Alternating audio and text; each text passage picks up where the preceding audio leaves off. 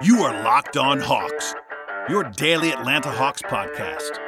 Part of the Locked On Podcast Network. Your team every day.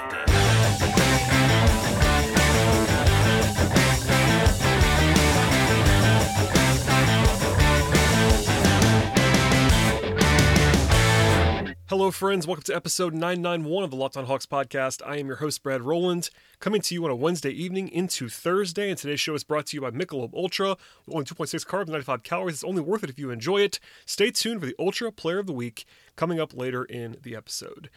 Today's podcast will focus on what became a clinching win for the Hawks over the Washington Wizards. It wasn't always pretty. The Hawks trailed by a large portion of this game. They were actually down by 13 in the second half. They came all the way back, and now it is official. It was already, I would say, virtually academic that the Hawks were going to be a top 6 team based on the last couple of days of results, but it was not 100% sure. It was like 99.9%. But now it's official. The Hawks clinch a playoff spot for the first time since the 2016-17 season. Ironically, their last playoff game was April 28th, 2017 against the Washington Wizards, which is pretty funny, pretty good synergy there. Just a little bit more than 4 years ago. And the Hawks, by the way, have been red hot at home.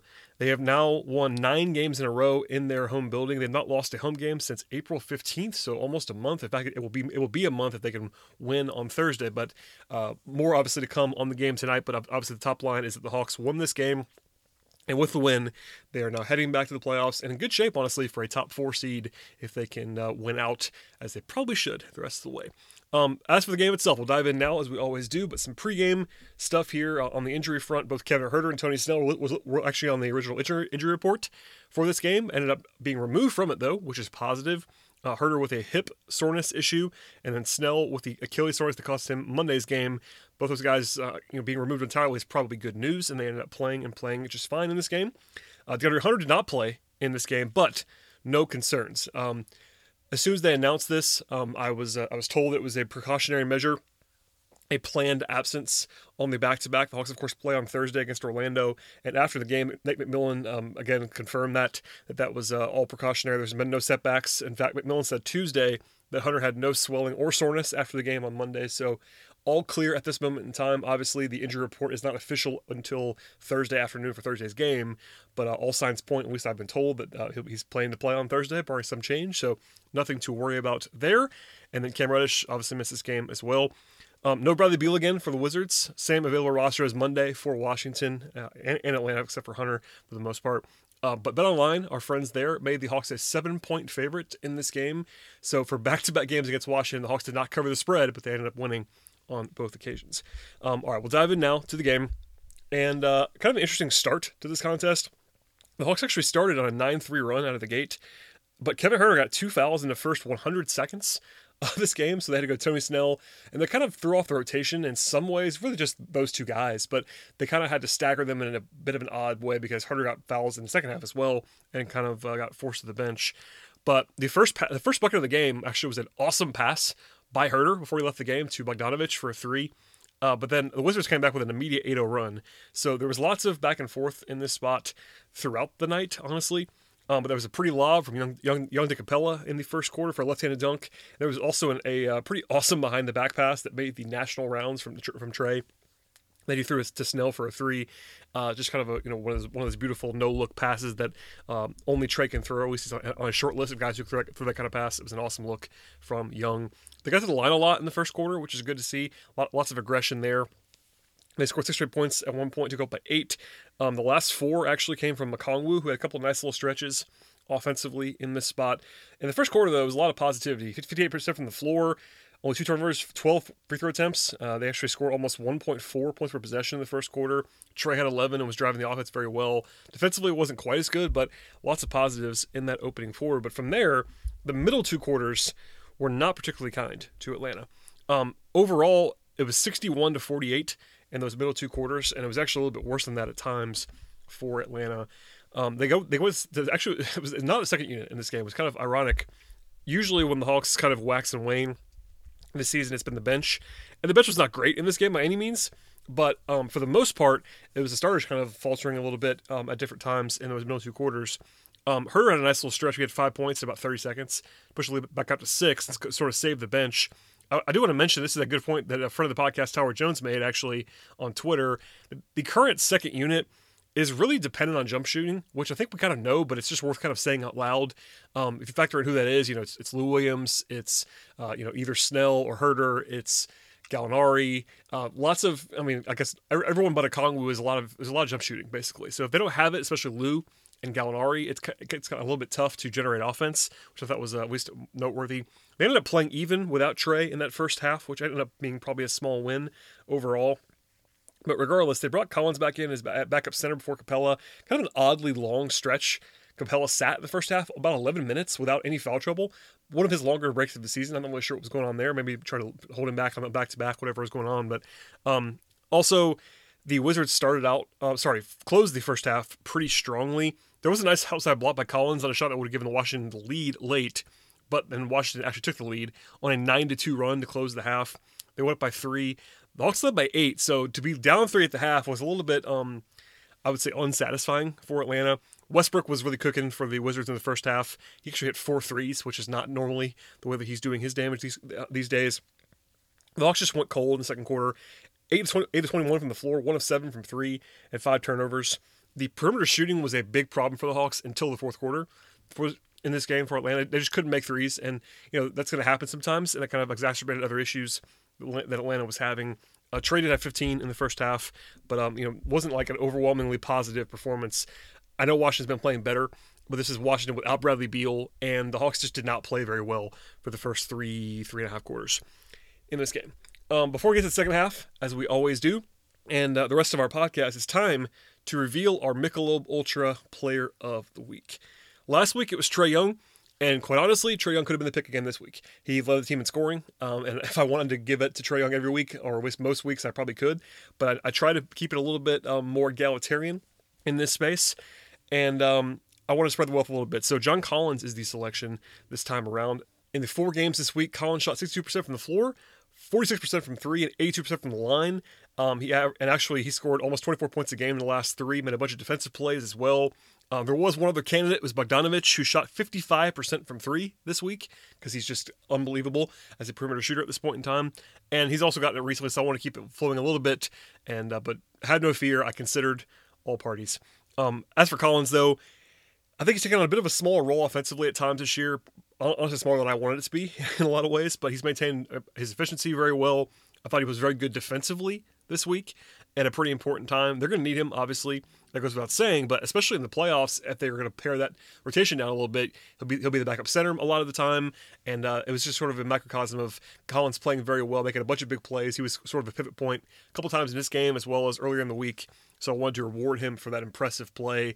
And it takes a team effort for sure, but Collins was very good, and I think he's kind of been a forgotten man at times, so I wanted to shed some light on John Collins. Are you happy because you win, or do you win because you're happy? With only 2.66 carbs and 95 calories, it's only worth it if you enjoy it. In the end, joy creates success, and enjoyment isn't the end game, it's the whole game. Michelob Ultra, and the Ultra Player of the Week is John Collins.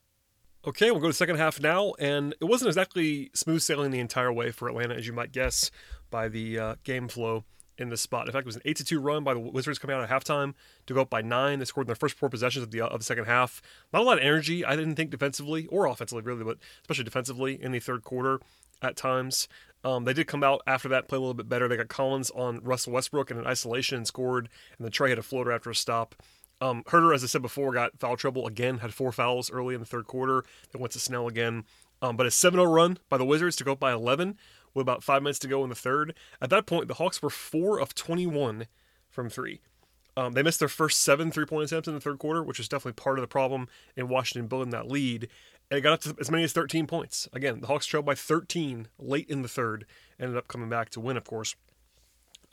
Part of that credit goes to the end of the third quarter, with Okongwu getting back-to-back buckets that were pretty badly needed at that point in time. Then Trae made the first and only 3-pointer that anybody made in the third quarter, late on the final possession to cut the lead down to 8.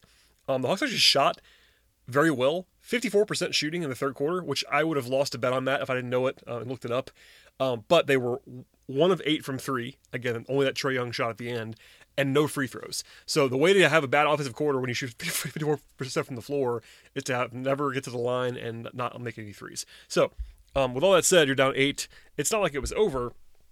The Hawks were in decent shape, because of that little late push, but still you're looking up a little bit. And then in the fourth, it wasn't immediately better. They actually trailed by 12 after McMillan had to call timeout.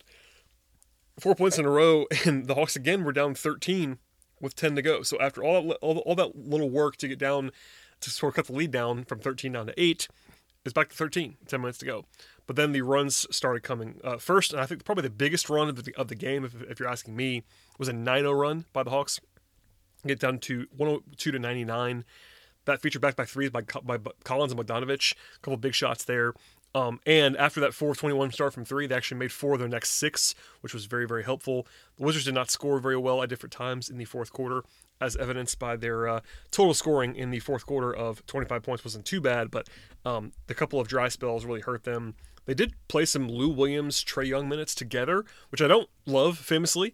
But I will say this, the best time to do that, and I think I would defend it because of this, is the problem with that unit is obviously defense, but because they were losing by 10 points basically when that came in, there's an argument that you want some offensive variance there because you are losing. So they went kind of all offense in that spot. It was Lou and Trae and no Capella. So it was Lou, Trae, Collins, Gallinari, and Bogdanovic. So they went very much offense only. Ended up working at least a little bit in that stretch. Again, I don't love it. And also Washington was playing very small with Neto in the backcourt and Ish Smith. So that's a little bit more defensible too. So people were asking me. It didn't bother me too much there. I don't love it, obviously. But if you're ever going to do it, that's probably the time to when you're trailing and trying to I would say kind of go all offense and try to catch up. So anyway, they came back with Herter and Lou, Herter for Lou Williams, and then Capella at center with about 6 minutes to go, down by 6.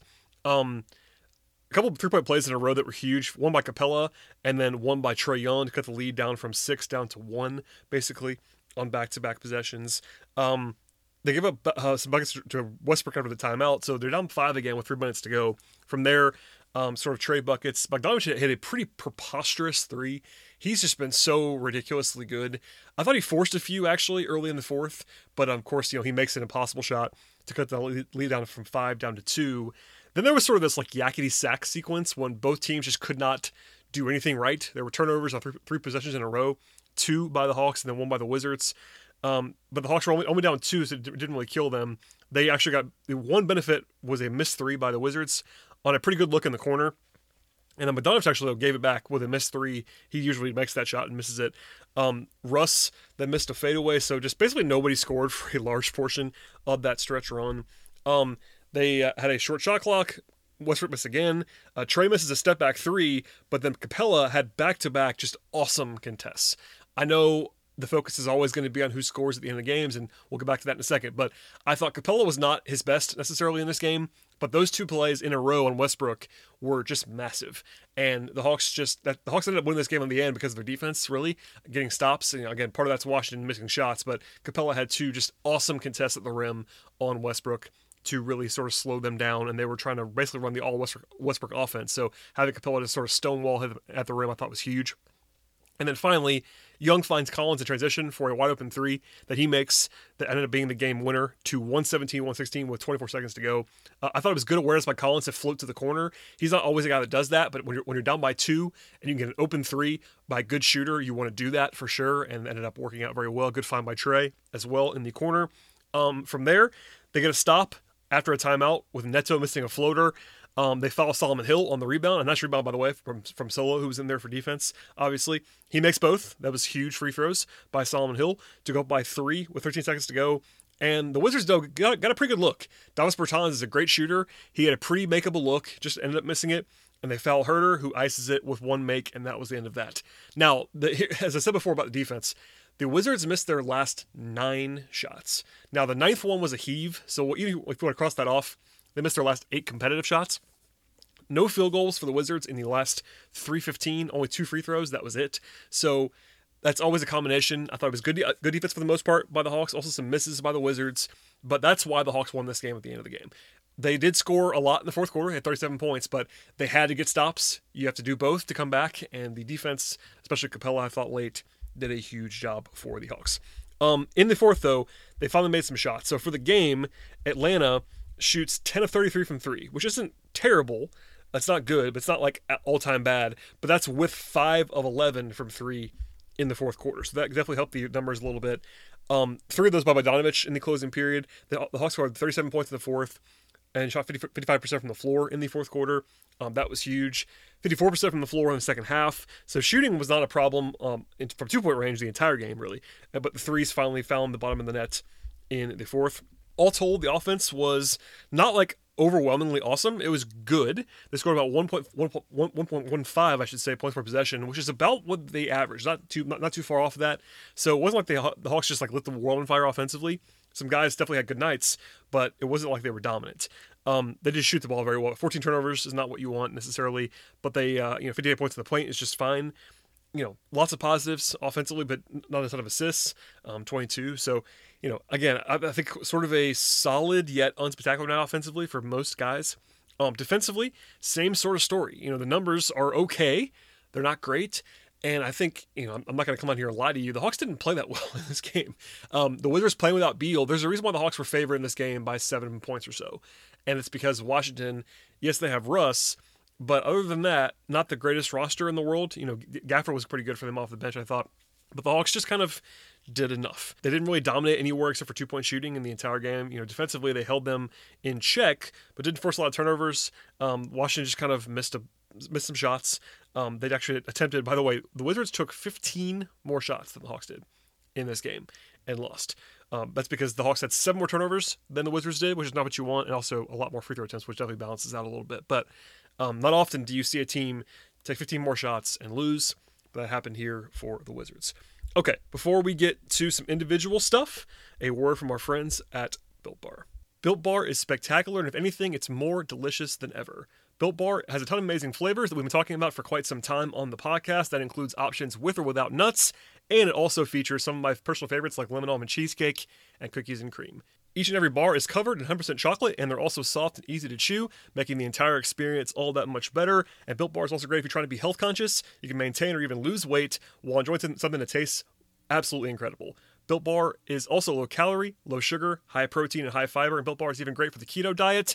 My personal favorite, as I said a number of times, is cookies and cream, and the profile there from the health perspective is awesome. 17 grams of protein, 130 calories, 4 grams of sugar, and only 4 grams of net carbs. It is a fantastic time to check out BuiltBar.com. Yes, that's BuiltBar.com. And if you go there right now, you have 15% off with the promo code LOCKED15. If you use that promo code, once again, it's LOCKED15. That's 15% off on your next order with BuiltBar.com. Check it all out. There's plenty to check out at BuiltBar.com, and I recommend all the flavors. You can find it all at BuiltBar.com, and you can try Built Bar today. One more time, promo code LOCKED15, 15% off at BuiltBar.com. Today's show is also sponsored by the good folks at BetOnline.ag. Baseball is in full swing right now, and you can track all the action and much, much more at BetOnline.ag.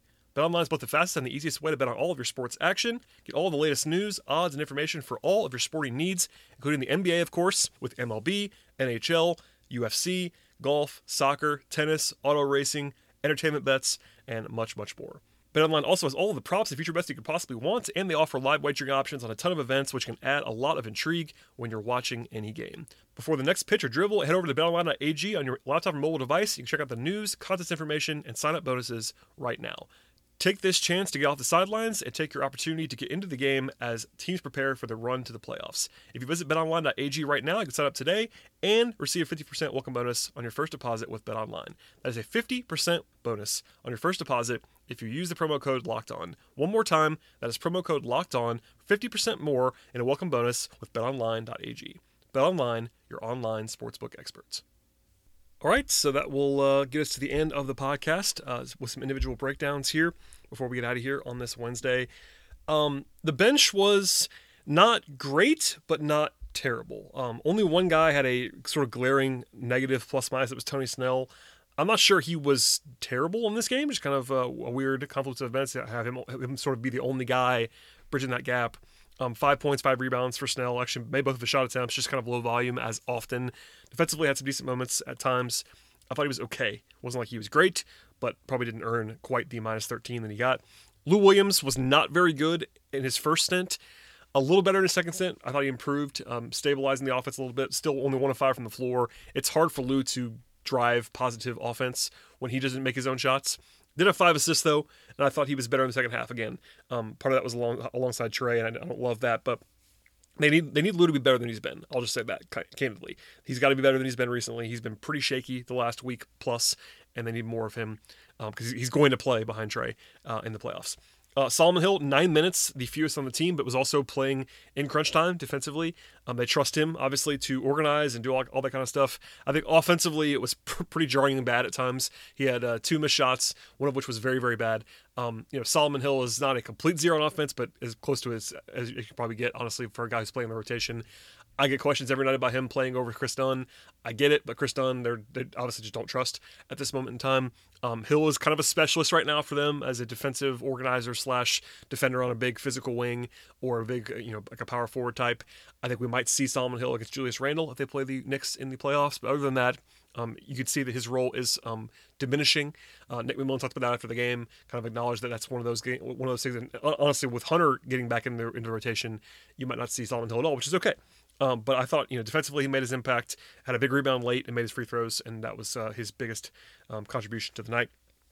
Okongwu had 11 points off the bench to lead all reserves for Atlanta in only 11 minutes. So, he was definitely efficient around the rim, 4 rebounds. I think defensively he was not dominant in the way that Capella often is, but I think offensively he did his job, finishing around the rim, and he was okay. I thought pretty good in his spot. Gallinari struggled, I thought, especially defensively. They were kind of attacking him. I think in transition, it is sometimes glaring that Gallinari just cannot change ends, and that's part of it too. He's a good Euro fouler. He does a lot around the midcourt line when they're beat in transition, but it was not a good night for Gallo. 4 points, 5 rebounds, an assist, and a steal. Not a lot of volume either. Only 5 shots. It's pretty surprising and kind of weird actually for Gallinari. But defensively, it was pretty shaky. So that's something to circle as we look forward toward the playoffs. Of the starters, only Kevin Huerter did not reach double digits, and in fact, 4 of the 5 starters had 17 points or more. Huerter only had 6. Again, kind of a weird night for him with foul trouble. 21 minutes, 6 points, 6 rebounds, 3 assists. His shooting, 1 of 5 on threes. Only 1 2-point step he actually did make, but just kind of a lost night in a lot of ways for Huerter. But still +9 in his minutes. The other 4 starters were obviously big factors. Capella played the least, 28 minutes, but actually did not miss a shot from the floor. 7 out of 7 for 17 points, 11 rebounds, and 2 blocks, +10. I don't think it was definitely not his best, but again, in the fourth quarter, he really, really sealed things off around the rim down the stretch. That was huge. Before that, I would have told you that it was probably even a worse game for him, but you can't still argue too much with 17, 11, and 2 from Capella, and I thought he was just fine for the most part. And then Collins, who we discussed earlier as a Michelob Ultra Player of the Week, 18 points, 6 rebounds, 2 blocks for John. Actually, his least efficient game of the week, 5 of 12 from the floor, 2 of 5 from 3. Got to the line, 8 times. I think played well defensively, and I think sort of carried his weight in a normal way for him. Trae Young, 33 points, 9 assists, 8 rebounds. Trae was very, very good at times offensively. Still 2 of 8 from 3. He has been struggling a little bit with his 3-point shot. Obviously, you're hoping that's not going to continue because the Hawks need him to make shots when it really matters in the playoffs. But still, 10 of 17 on 2s, totally fine. 7 free throw attempts, made all 7. That obviously helps your efficiency as well. I thought Trae played well. A couple of highlight reel passes, especially that one behind the back in the first half. So I thought he made some big plays, had the assist on the biggest shot of the game from Collins, all that stuff. And then Bogdanović, 40 minutes for Bogdanović.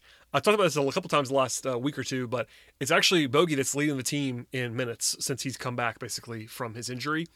They are riding him in a big way. I'm not sure I'm sure he's going to play a lot in the playoffs.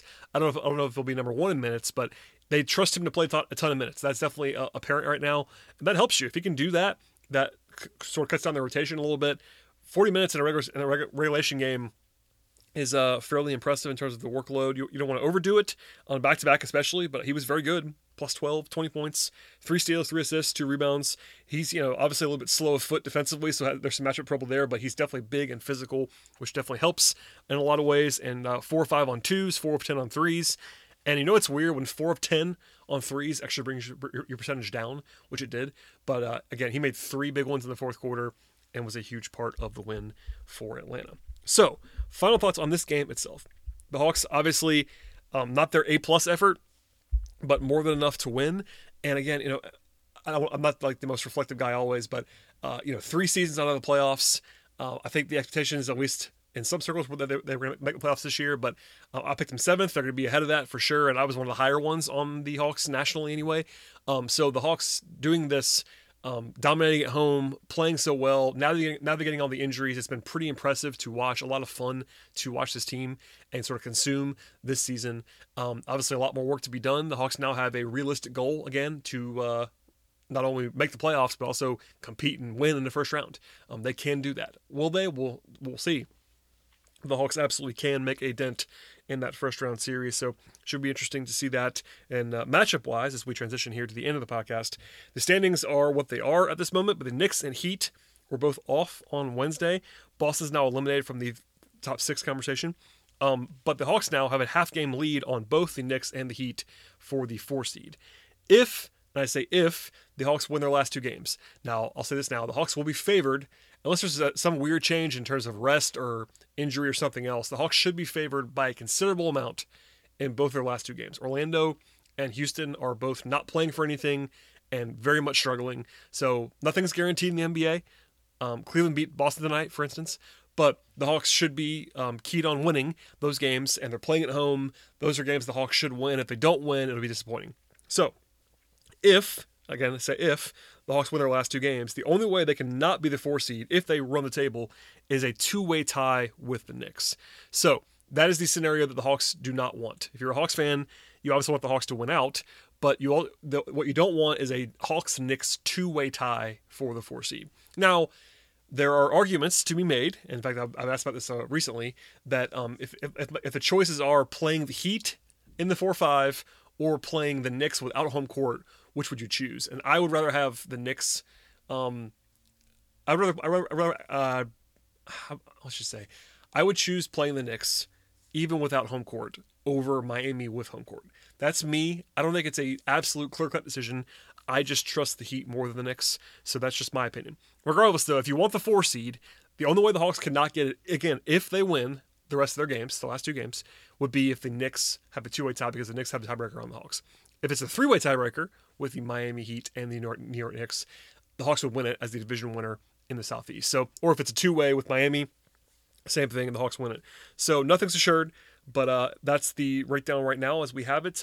3 more games each for the Knicks and Heat at this moment in time. Only 2 more for the Hawks as they play on Thursday and then have 2 days off and then on Saturday.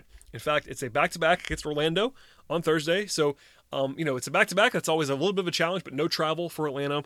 And other than Bogdanovich, nobody played a ton of minutes on Wednesday, which definitely helps. So we'll see what happens there. Orlando, by the way, actually had Wednesday off, but they actually did have to travel from Milwaukee, so a slight advantage for the Magic, but still a game the Hawks should be favored in, and probably will be favored in a big way, and then 2 days off, and then Houston on Sunday. Still time TBD on that. The entire NBA, both on Saturday and Sunday, are still TBD on start time, so if I have that, I will pass it along to you on Twitter, but that's the latest of all I know at this point in time. So that'll wrap up the podcast tonight. Thank you for listening to the show. As always, the Hawks will be in the playoffs, which is going to be a lot of fun. So in the coming days, we'll wrap up this week with our regular kind of coverage. And then next week, because the Hawks avoided the play-in, at a minimum, the Hawks will have 5 days off next week. Monday through Friday, the Hawks will not be playing, which means they have practice time and health time, and that's very good. And we'll have all kinds of series preview content in this space, so keep it locked here, and I will have guests on and all that fun stuff. Please subscribe or follow the podcast based on your podcast player of choice. Leave some feedback, ratings, reviews, all that fun stuff. Follow me on Twitter at BT Rowland. Follow the show on Twitter at Locked on Hawks, and we'll see you after the game on Thursday.